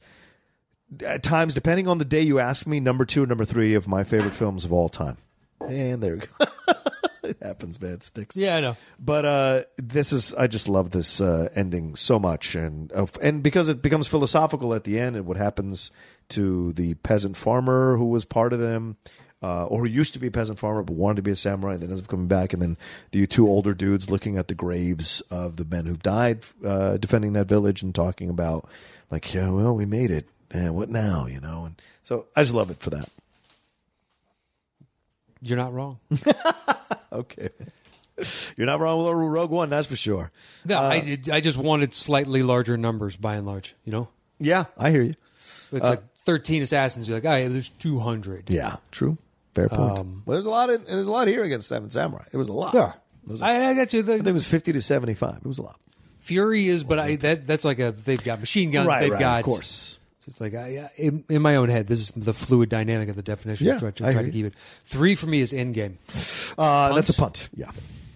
3 for me is actually Civil War, which is the closest to the mano a mano, I guess we get again, which is it's mano a mano a mano. That's why I didn't do the good, the bad, the ugly. Yeah, It's like it's a great final fight. I just think this is a great battle. It is. It's one of the best fights. Okay. To me, I hear what you're saying. Maybe I should take. You know what? I'm going to take it off, and I'm going to put Rogue One. And move up 7 Samurai. So I'll put Rogue One at 4. Okay. I think you make great logic there in what you said. So I'm going to take it off. I'll put Rogue One at 4. It's like why you can't put like the Raid or the Raid 2. Yeah, I couldn't do that awesome either. Fights, but yeah. Okay. It's a fight. It's not a battle. To me, definition of battle is like 2 opposing forces. I feel better about my list already. Rogue One at 4, end of 7 Samurai at 3. So what's your 3 again? 3 was Endgame, which is a punt. Okay. Your 3 is now Rogue One. Yeah. My 2? Oh, your 2. My 2 is not on your list. Okay. The 2 Towers. Battle of Helm's Deep? Yeah. I'm going to shock you. That's my number 2. Okay. Yes, sir. That battle is incredible. That shit with the elephants at the end of fucking Return of the King, not for me. This battle is awesome. When Gandalf, like in the 3rd movie and the Eagles show up. Yeah. It seems so cheap. Yes. But I know it's in the books. I know it's whatever.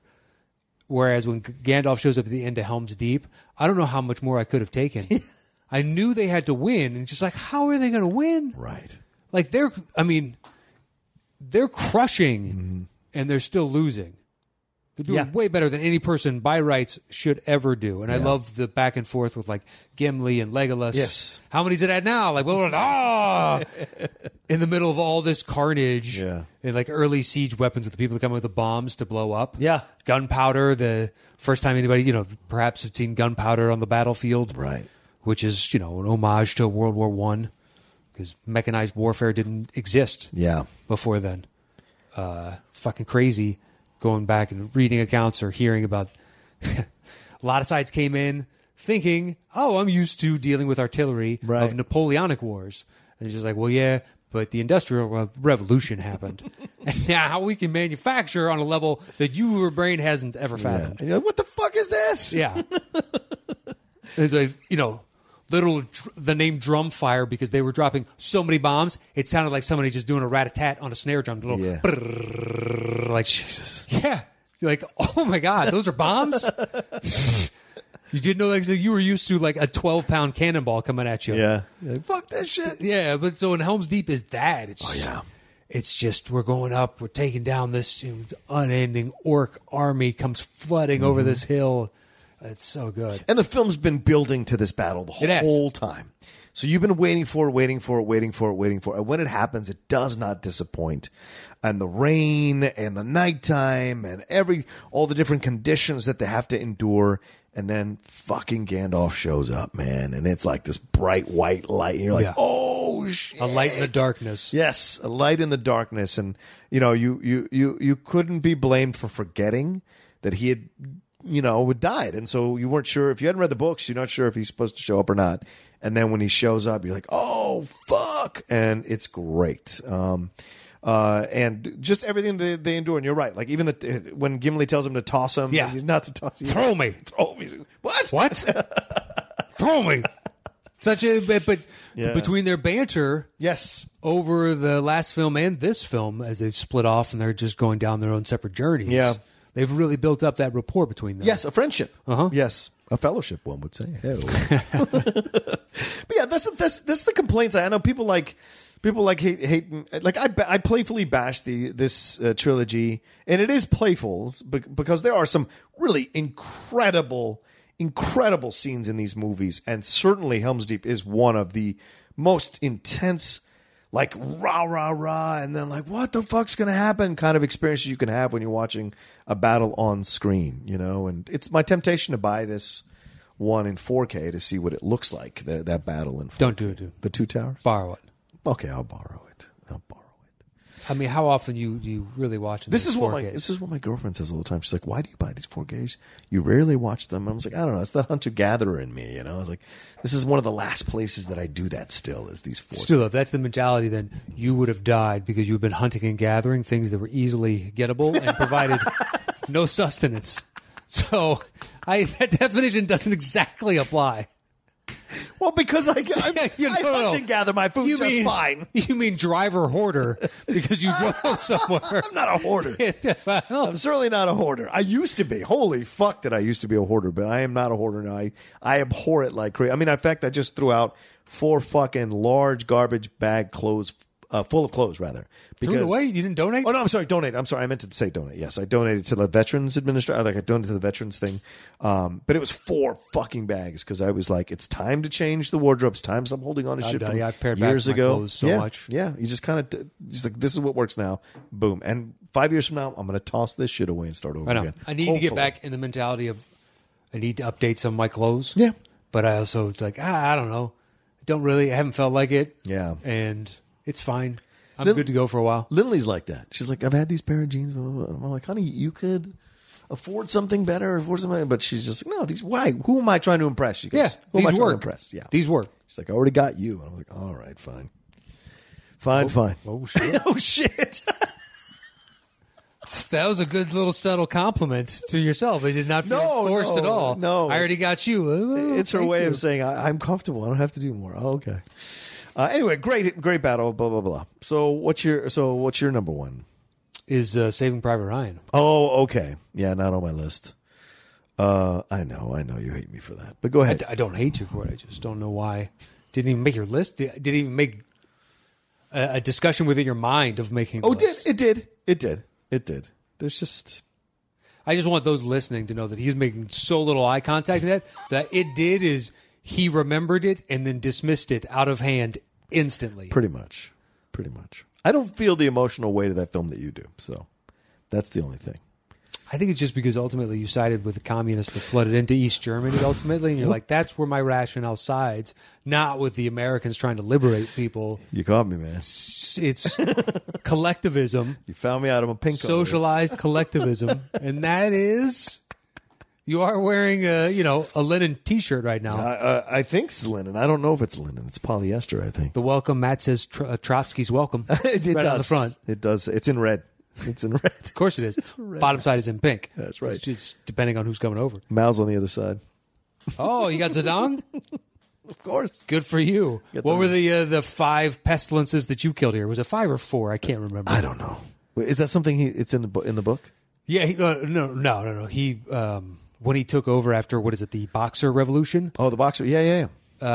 So he instituted basically trying to improve the country of China. Yeah. And it was like 4 pestilences, and he wanted to kill all of X, Y, Z, like eradicate all grasshoppers, type of thing, whatever. Yeah. But one of which was this bird. And then because of that, insect populations ballooned and took out all their crops. Oh, wow. Yeah. So it backfired on him so hard. It was an interesting, how man can have influence on the world around them, and the nasty repercussions thereafter. You take out some part of the ecosystem. But yeah, I think there were sparrows or something. Okay. Yeah, they're just basically you got paid per head. Hey, whatever you can bring in. Right. I don't know. I think it might have just been on the patriotism side of this is your collective job. Everybody should be out trying to do this. Right.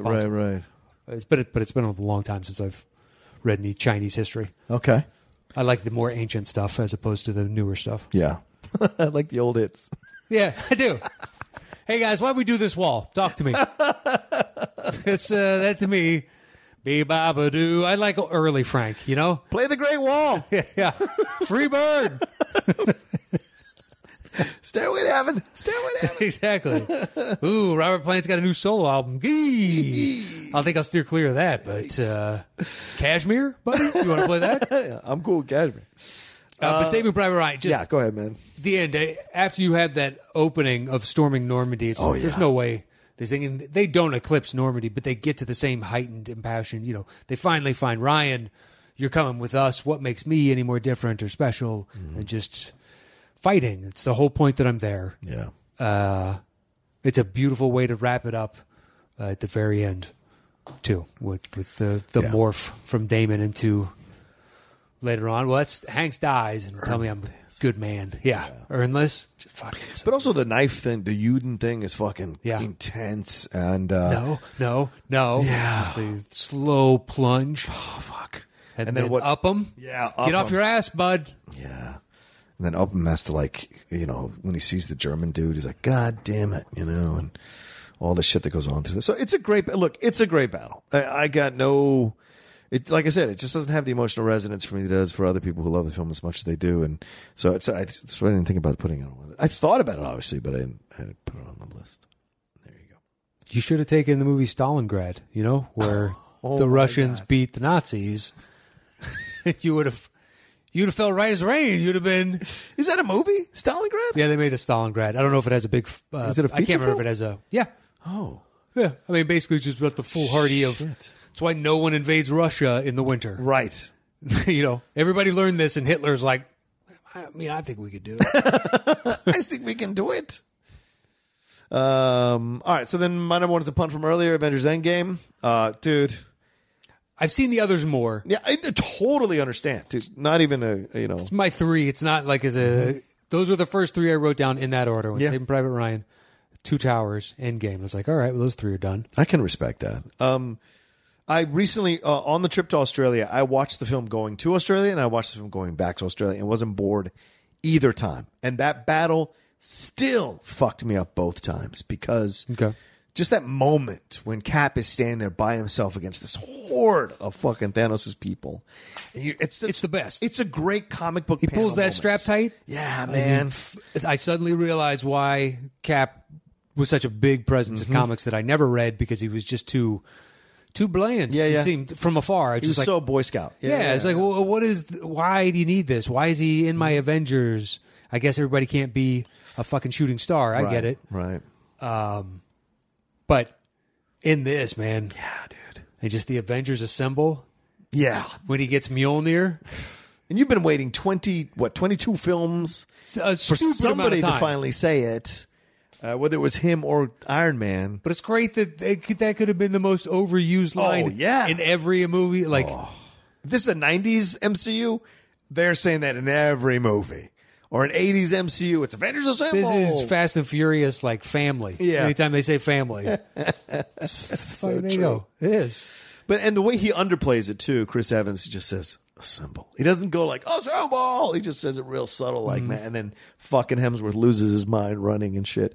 But I love it because it starts out from a place of those three taking on Thanos, and then it progresses to so much more. Well, he gets Nim particled through time, and then I like how the Nim particles can only work on one individual unless you guys are all on the same ship together.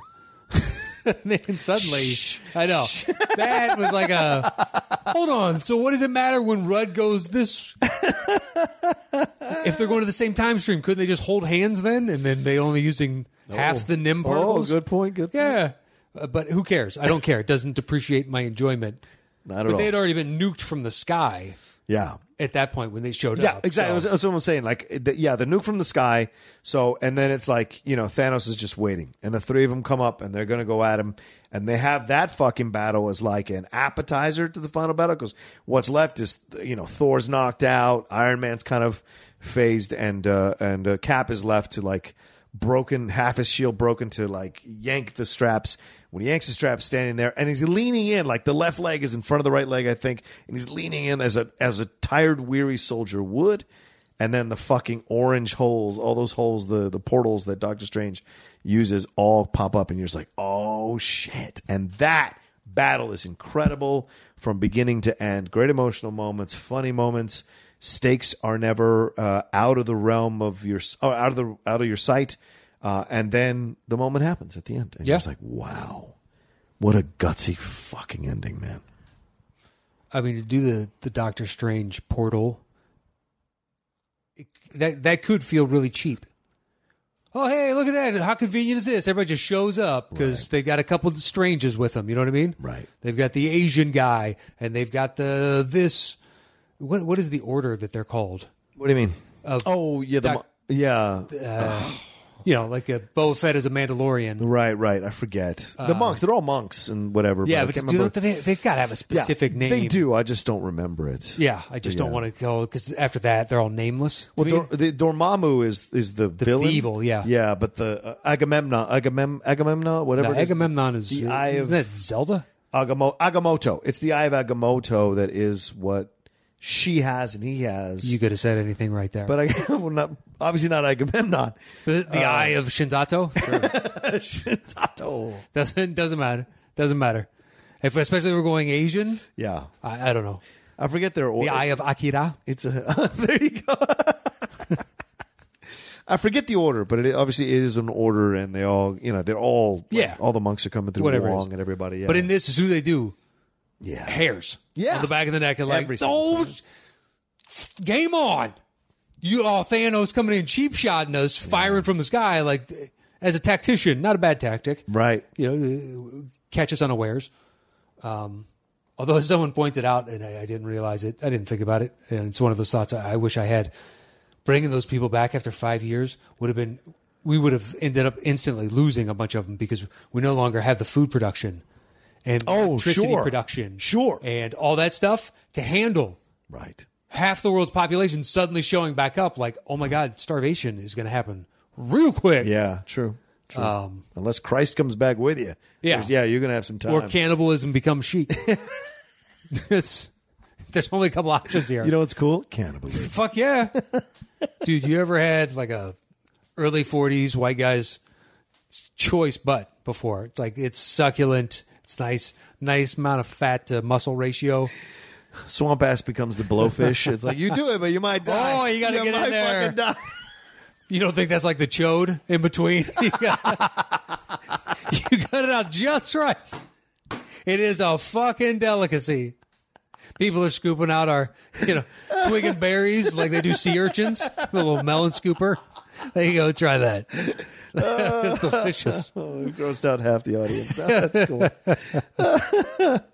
Also, like the beats of it too, like Captain Marvel showing up and all of it just working. So, and then the women getting that one moment that's A-Force all together, which is so cool. See, that felt so contrived. Really? Oh, I loved it. I have zero problem with all of them being there. Yeah. Outside of Paltrow, all of a sudden having a suit and right, as rescue. Yeah. Right. Never seen you before, but at that point, it's like, who cares? Well, he hints at it because he says he's been building this for mommy. And true. blah, blah, blah. But there were no other hinted at characters that suddenly showed up as superheroes. But why she didn't just show up the way she did in Iron Man 3, where she's that molten lava, extremist. whatever, type of thing? Did that just go away? Yeah, I think is what, like, they got it out of her system. They retconned that.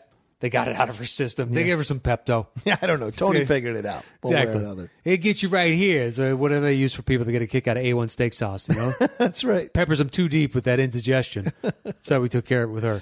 But I didn't care. Just they were already there. Yeah. So to me, in that moment, it just felt so like, oh, okay. Well, we had a moment like that in Infinity War. Remember when Scarlet Witch and true, but that naturally occurred. That was organic on the battlefield. Oh, I got you. This felt like they were putting them all. Well, suddenly 15 female characters are in the exact same spot on this huge battlefield. Yeah, I guess so. I liked it. I know. I get the complaints. I totally do. But I still enjoy it. I don't care that they did it. Yeah, and if they want to do that, it's your movie, and the rest of this thing is fantastic. So who cares? That's not a real critique. Right. It'd only be bad if it took me out and upset me, or it took me out of the reality. Yeah, it took you out of the and I don't care. Exactly. Because I like all those characters. It's awesome to see them kick ass. Great. Yeah. Definitely. I'd like to see some more of them kick. I'd like to see more out of like Wasp.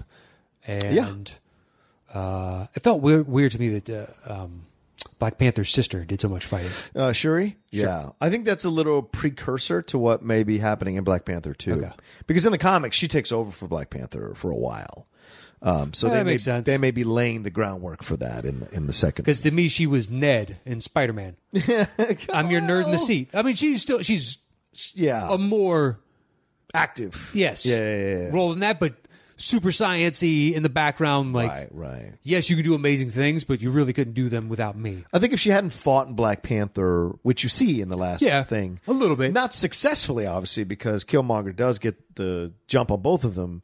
You might not have been it might not have been as believable because she had, But the rest of it, like Valkyrie coming in on the that was awesome. The flying horse, awesome, and over and over and over again. I can't remember the Michonne's character's name. Right, Okoye. There you go. Yeah, she's awesome, and they got a bunch of great different. That's what I think they could do, and hopefully that was a moment where they were like showing the audience that this A-Force, which is what it was a run in the comics where the women were all together as a spinoff? Yeah, it's kind of a spinoff. It could work down the road if you maybe. wanted I don't know if you to could go this large a cast.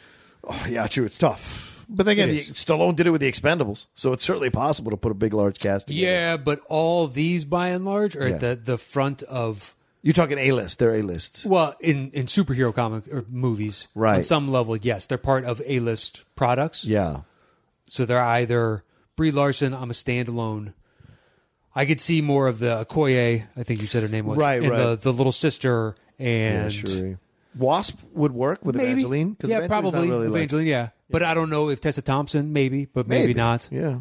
She's doing enough other things. I mean, had Men in Black been a bigger hit? Oh, yeah. There's less of a chance. Yeah. But that thing was, DOA.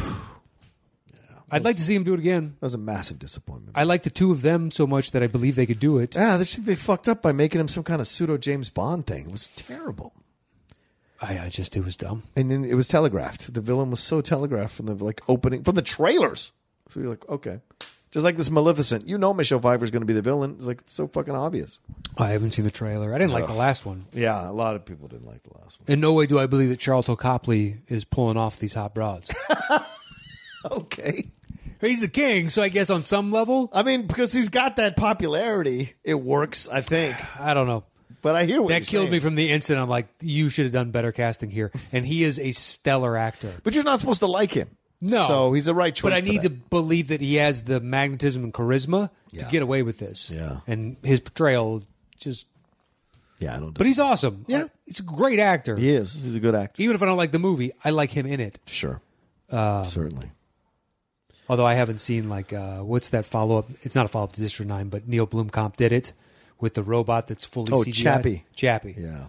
He's the, Yeah. physical actor of Chappie, but I haven't Right. seen it because everybody was like, it's not good. Yeah, I didn't like it. I know there are some people who defend it, so respect. I liked defend it, but Elysium. I didn't like it. Yeah, I didn't like Elysium. Yeah. I don't think it's great by any stretch of the imagination, but I found it interesting. I think the concept was very interesting. Yeah. It's a little flat on its execution, but I Yeah, still found it sometimes. interesting. All right. Well, there's our individual top 10 lists for the best final battle scenes in a movie. Let's put them together. Matt, you want to write? All right, so it goes 1-3 on Endgame. Towers Okay. is 2-2, so I would say Endgame wins that then. Yeah, it's I got think a so. 1. Yeah. Of course you think so. Well, I just. It goes without saying. It's your number 1 and that's your number 2. Of course, this is the way you feel it should go. Yeah, but you felt the need to say it if it went without saying. You Well, wouldn't felt the need to say it. the magnanimity is so false Oh my God! What? that I'd like to call out the. I think the thing is that Matt knows things that I think like he thinks it is really important for him to have the number 1, and I could care less sometimes. Sometimes, not all the time, but sometimes. What are those sometimes? What is that? Oh, is that in like the second Thor movie that you have to have all 7 kingdoms aligned for this one thing to happen? Is that the sometimes? That's fair. It does happen though. Once every 5 millennia, this random celestial lineup happens. And then I'm willing to forego. All right, Private Ryan, you don't have. Rogue don't. One, you made your 3, so I would say Rogue One next. Okay. All right. All right, Saving Private Ryan is my number 1. It's not on your list. Talk to me. I think it should go next. Seven Samurai is my number 3. Yeah, it's not on my list. It's not making it over. Yeah. So what is not making it? What do you mean it's not making it? We're not going to flip? No, why should we? It's 1 versus 4. Oh 1 no, versus Private 5? Ryan's your 1. That's right. I'm sorry. I thought Yeah. it was your 3. My bad, dude. My bad. See, magnanimous always. All right, so that's your 4. Rogue One 5. was Samurai was my 3. Oh, Seven Samurai. Yeah, Seven yeah. Samurai. So where are we at now? How many are we at now? We are at that's the top 5 right there. Oh wow. Okay. Your next highest. My number 5, Excalibur. All right, I got Master and Commander. I've never seen Excalibur. You've at least seen Master and Commander. I have. Are they both 5s? Yes. You know the deal. Well, we both have 13 Assassins. We do. Mine's I at have number that- 7. I have that at 8. Okay. This is 6. Do we want to reserve it for a 7-8 spot? I feel like Okay. I don't feel like it should jump, right? Not over our 2 5s. Flip that coin. Okay. Move that bus. All right. And it's best 2 out of 3. Let's do that. Okay. Fucking hell. What do you got? Who is it? That looks like Superman to me. It is Superman. So that's 1 for Roka. Okay. 1 for the losers, 0 for the winners. Oh, shit. Sorry about that. It's all right. It happens. It happens to the best of us. What do we got? That's the queen. It's a tie. Here we go. Good guys 1, bad guys 1. Superman. Son of a bitch is really making it over. Excalibur. A guy with Nigel from the Downtowners. Look, I hate to break it to you, but more people have seen Excalibur than Master and Commander, so. Okay. More people alive? Yes, more people alive. King Arthur carries a lot of weight in Britain, my man. Just saying. The run when this came out was 40 coming up on 50 years ago? Yeah, we've had multiple versions of this film come out. Yeah, but we're not talking about multiple versions. We're talking about this film. Yeah, that's what I'm talking about this film. You've had multiple versions of this story, No, not I'm of saying this film. Of this film, there have been multiple No. iterations. No, not iterations. It's come out in multiple forms of Because media. They're basing it off of pre-existing product. It's not like this thing invented it. No, I know that. But if there wasn't demand or market for it, they wouldn't make it. When it comes out in 4K, then you'll know it's real. Okay. It's never going to happen. I'm just saying. It's never going to come out in 4K. Or it's going to come out in 4K right when 4K is obsolete. So it's 8K. Yeah, well, yeah, whatever it is after that. All right. So, We all have to take our hits on the coin. You know that. I don't know. It's just to boldly say that more people have seen Excalibur, a movie I haven't seen, and I professionally watch movies at this point. And I don't know that I've seen it. Yeah, well. I believe I have, but it's stretching it because I didn't know Helen Mirren's part was so big. Yeah. So that leads me to believe I have not seen this. You probably haven't. And yet, more people. Then Master and Commander, which was a flop. If we do a census, it was a flop. If we do a census of the verified accounts of what people have seen and have not seen in this room, Master and Commander is 100% versus 50%. What's the verified accounts? What do you mean? You know for a fact that you've seen both movies. I have. I know for a fact I've seen one of them. Yeah, but I've seen it if I still prefer Excalibur over Master and Commander. I'm just saying, statistically speaking, the numbers bear out that of the verifiable accounts that we have, 100% of people have seen Master and Commander. We've both also seen more Pauly Shore movies than you've seen Excalibur, or that doesn't mean they're better than Excalibur. But I bet you more people have seen the Pauly Shore movies than have seen Excalibur. It's not true. Excalibur is such a revered film. This is hilarious to me. I want to see a Facebook poll of this. No, maybe. Yeah. What do you mean maybe? Why not? I don't know. I don't know if our audience... Facebook skews older. It's mostly 30s and 40-year-olds, I believe, that are most active. Well, there's some... It's like 20s through 40s, I think, early 40s are the most active. Maybe. We'll see. But people like voting against me, so I don't know. Right. Oh, you can't bring in this dynamic into it. They do. Wait a fucking,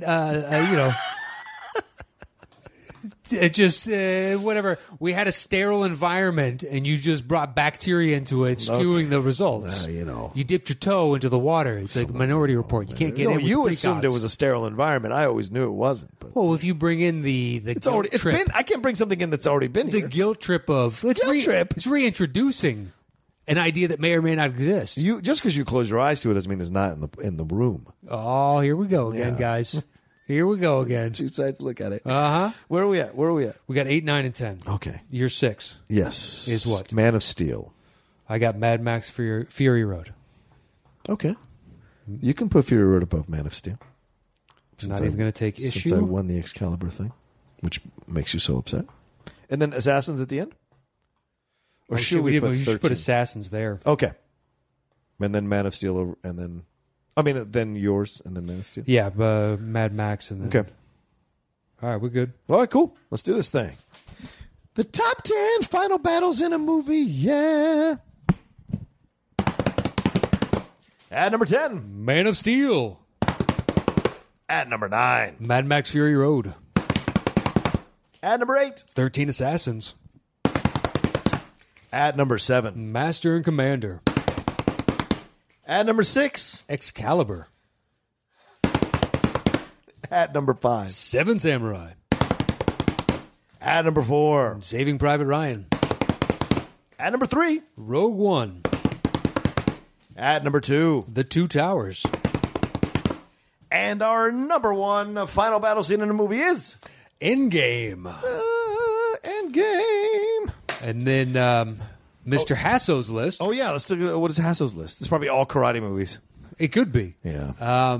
Matthew says, what's up, fellas? Thank you so much for picking my topic. My list is going to be all over the place, but as you probably guessed, it will end up with martial arts.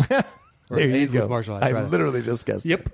The hardest part for me was keeping it to a final confrontations in a movie. Technically, Achilles versus Hector and Troy is their final confrontation, but it starts the third act of the movie, so I left it out. Yeah, that's not a final act, it's a final battle. Okay. At any rate, I did try to bring in some non-fight kind of confrontations as well, but only one made the final cut. Okay. Thanks again. I look forward to hearing the list you guys come up with. At number 10, best of the best, Tommy Lee versus Dae Han. Oh, so he went like full on like hand-to-hand combat type things. Okay. I guess. I'm blanking on best of the best. Oh, Eric Roberts movie from the 80s. Yeah, they're I like... bet you I've seen the VHS cover. There's like 4 or 5 sequels to this crazy fucking franchise too, but it's like... I forget, I think Chris Penn or somebody's on his list, on his team as well, and they fight either South Korea or North Korea in some competition of karate or judo or something. Yeah, but I remember that. I remember best of the best. Sure, okay. Yeah. He just put an amazing fight scene and a surprise twist when not only does the hero lose, but then is rewarded for not killing his opponent by gaining a new brother. Yeah. The movie isn't great, but this ending is powerful. Okay. Number 9 is Quigley Down Under. Matthew Quigley versus the Ranchers. Is that a full theatrical release or is that a TV movie? Oh, yeah. It was. I saw that in the theater. I remember. Okay. Tom Selleck, man. Yeah, I remember Quigley Down Under. I like Quigley. Talk about an out-of-left-field win. At no time in the film do we see Quigley touch a pistol, so for him to not only outdraw Alan Rickman, but 2 other people was hilarious and awesome. True. At 8, Tombstone. Oh. Doc Holliday versus Johnny Ringo. We waited the whole film for this scene, and it was so worth it. Come on. Was it the final battle, though? Yeah, I don't know what Hassel's doing here. Yeah. I'm thinking more final battles, and that is not the final battle. No, it's not. The final battle is done by the train. All right, Flashpoint. Donnie Yen versus Colin Chu. Okay. I have not seen this. Have you? No. Okay. It says, if this was martial arts fight scenes, this would be number 2 on the list. Just an amazing display of martial arts skills going through the gauntlet of various styles. It would be higher on the list if the film was better and the stakes were higher. Yeah. Okay, sure. Okay. 6 is 7, The Detectives versus the Killer. Ooh, interesting. Okay. That to me would fall under what you were talking about before, where it's a different psychological battle. Yeah. I agree with that. I wouldn't put it on my list, but Yeah. that one makes more sense to me. It's a nice choice. So the villain wins, just a shocking ending to a crazy movie that most certainly has generated one of the most quoted lines of recent cinema. True. Number 5, Star Trek II, The Wrath of Khan. Nice choice, man. Really wanted to put it in there, but there's no... I was so close, and I guess if I was leaning towards more of the ship aspect of it all, but it's so one-on-one versus Kirk and Khan, or Kirk and Spock versus Khan, than it is like the entire ship against the entire ship. It's more like that because Kirk is just the one giving out all the orders. Okay. And it's all like wading through the Mutara Nebula. So there's not a lot of actual interaction between them.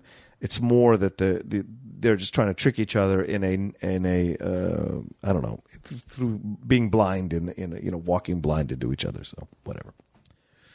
But it's a nice choice. I wish I could have talked myself into it. I love that movie. Okay. He said, just an intense and suspenseful confrontation between 2 brilliant minds in a sci-fi game of chess with spaceships. Yep. 4 is Avengers Endgame. There you go. The culmination of 10 years, you just knew this was going to be good. Cap picking up Mjolnir alone was worth the journey, let alone everyone getting their time to shine. 3, A Few Good Men, Tom Cruise versus Jack Nicholson. Huh. Interesting. Okay.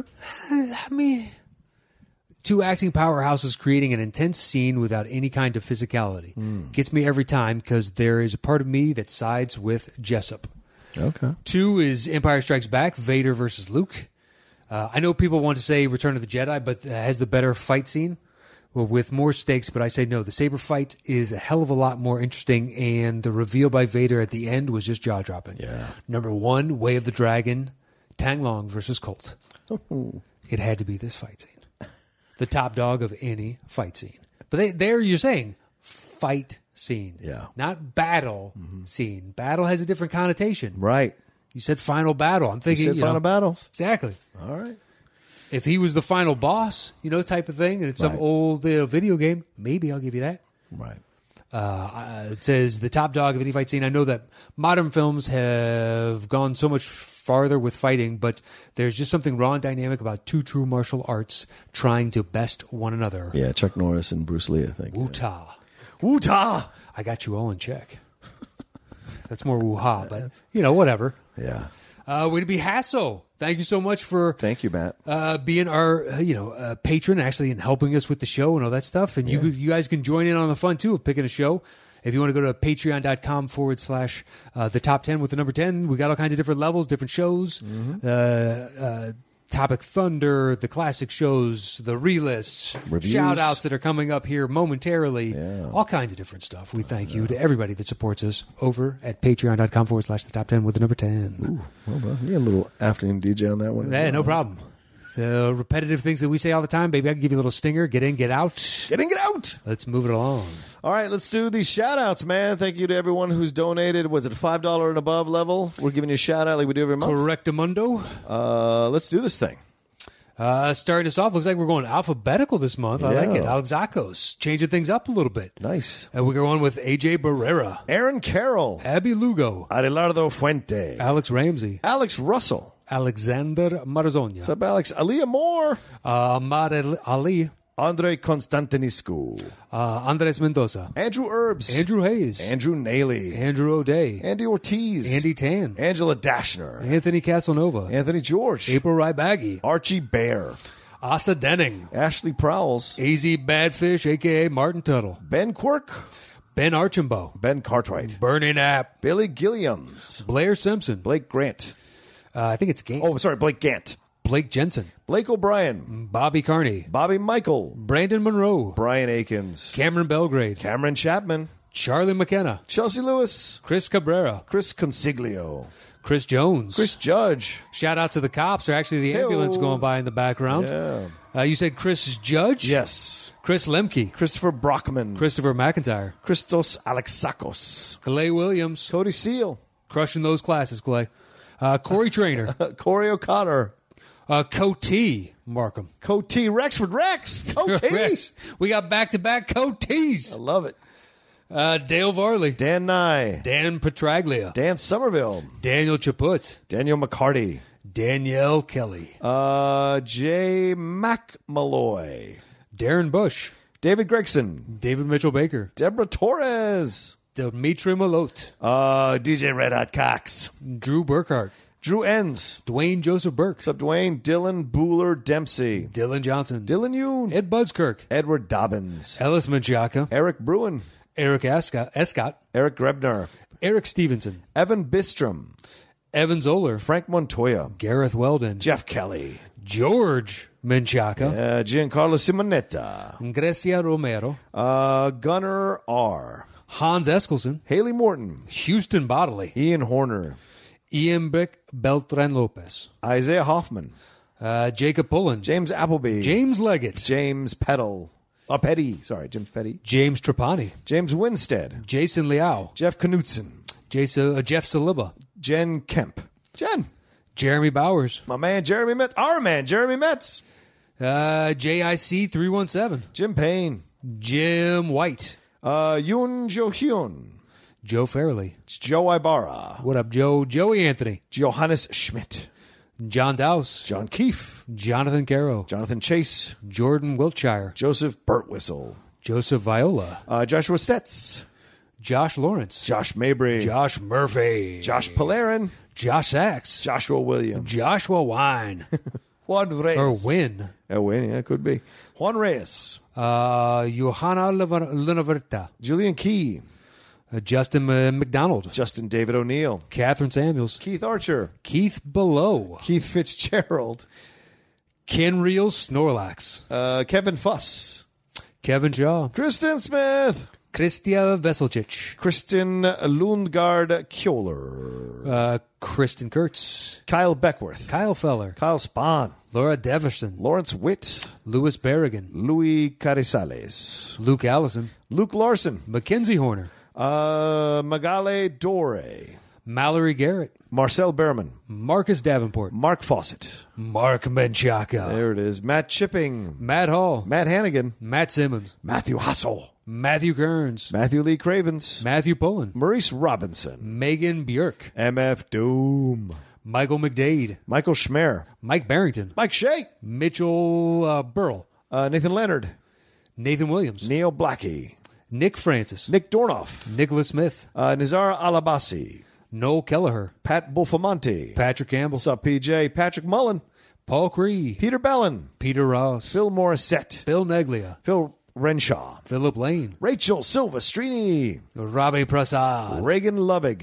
Rice Seaborn, Rob Harris. Rob McDonald, Robert Haley. Bobo, Rodrigo Valverde III, Roque Orellana. Ruben Enriquez, Ryan M. Brandos. Ryan McKenna, Ryan Nem. Scott Lynch, Scott Zarnecki. Scott Kohler, Seamus Braytag. Sean Brennan, Sean Scott. Seth Shearer, Shane Noble. Simon Brouillard, Spencer Freightway. Stacy Flores, Steve Schluckemeyer. Stephen Anderson, Stephen Armstrong.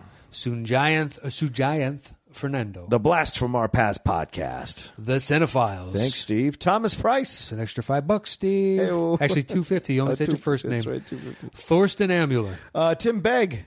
Tim Franco. Timothy Berg. Timothy R. Williams. TJ Daniels. Tyler Spots. Wayne Murphy. Wiley Tug. Will Morse. Willie Logie. Zirian Giggleson. And finally, Mr. Zach Butts. Zach Butts. There it is. Thank you to each and every one of us. We are all fans of this show. Truth. Thank you to each and every one of you for supporting us on Patreon. Yeah. Once again, if you're listening to this and you want to get in on, we try and give back. We don't promise anything that we don't actively strive for and nail. So if you want to get the old shows, we got them up there. If you want to be part of the Realist, you can do that. You want to be part of Topic Thunder, you can do that. We try and be as interactive and build things into the nice people that said that they wanted to support us. So here you go. Yeah. Patreon.com/the top 10, or join us over at Facebook.com for that poll that we're putting up. Facebook.com/groups/the top 10 show with the number 10. Yeah. And you can follow me online at Matt Nost, MATTKNOST. Oh, you can follow me at The Rocha Says on Twitter and on Instagram, and give a lot of love to everything we're doing. We really appreciate you all coming along with this journey now. We're into our 4th year, and we got some ideas, got some things we want to do. We're always trying to evolve with the show and bring it to more and more people. So thanks so much for coming along with us, and we'll talk to you next time on the Top 10 Show. Or did you want to say something else at the end there? Okay. Nope, good to go. All right, there we go. Bye-bye.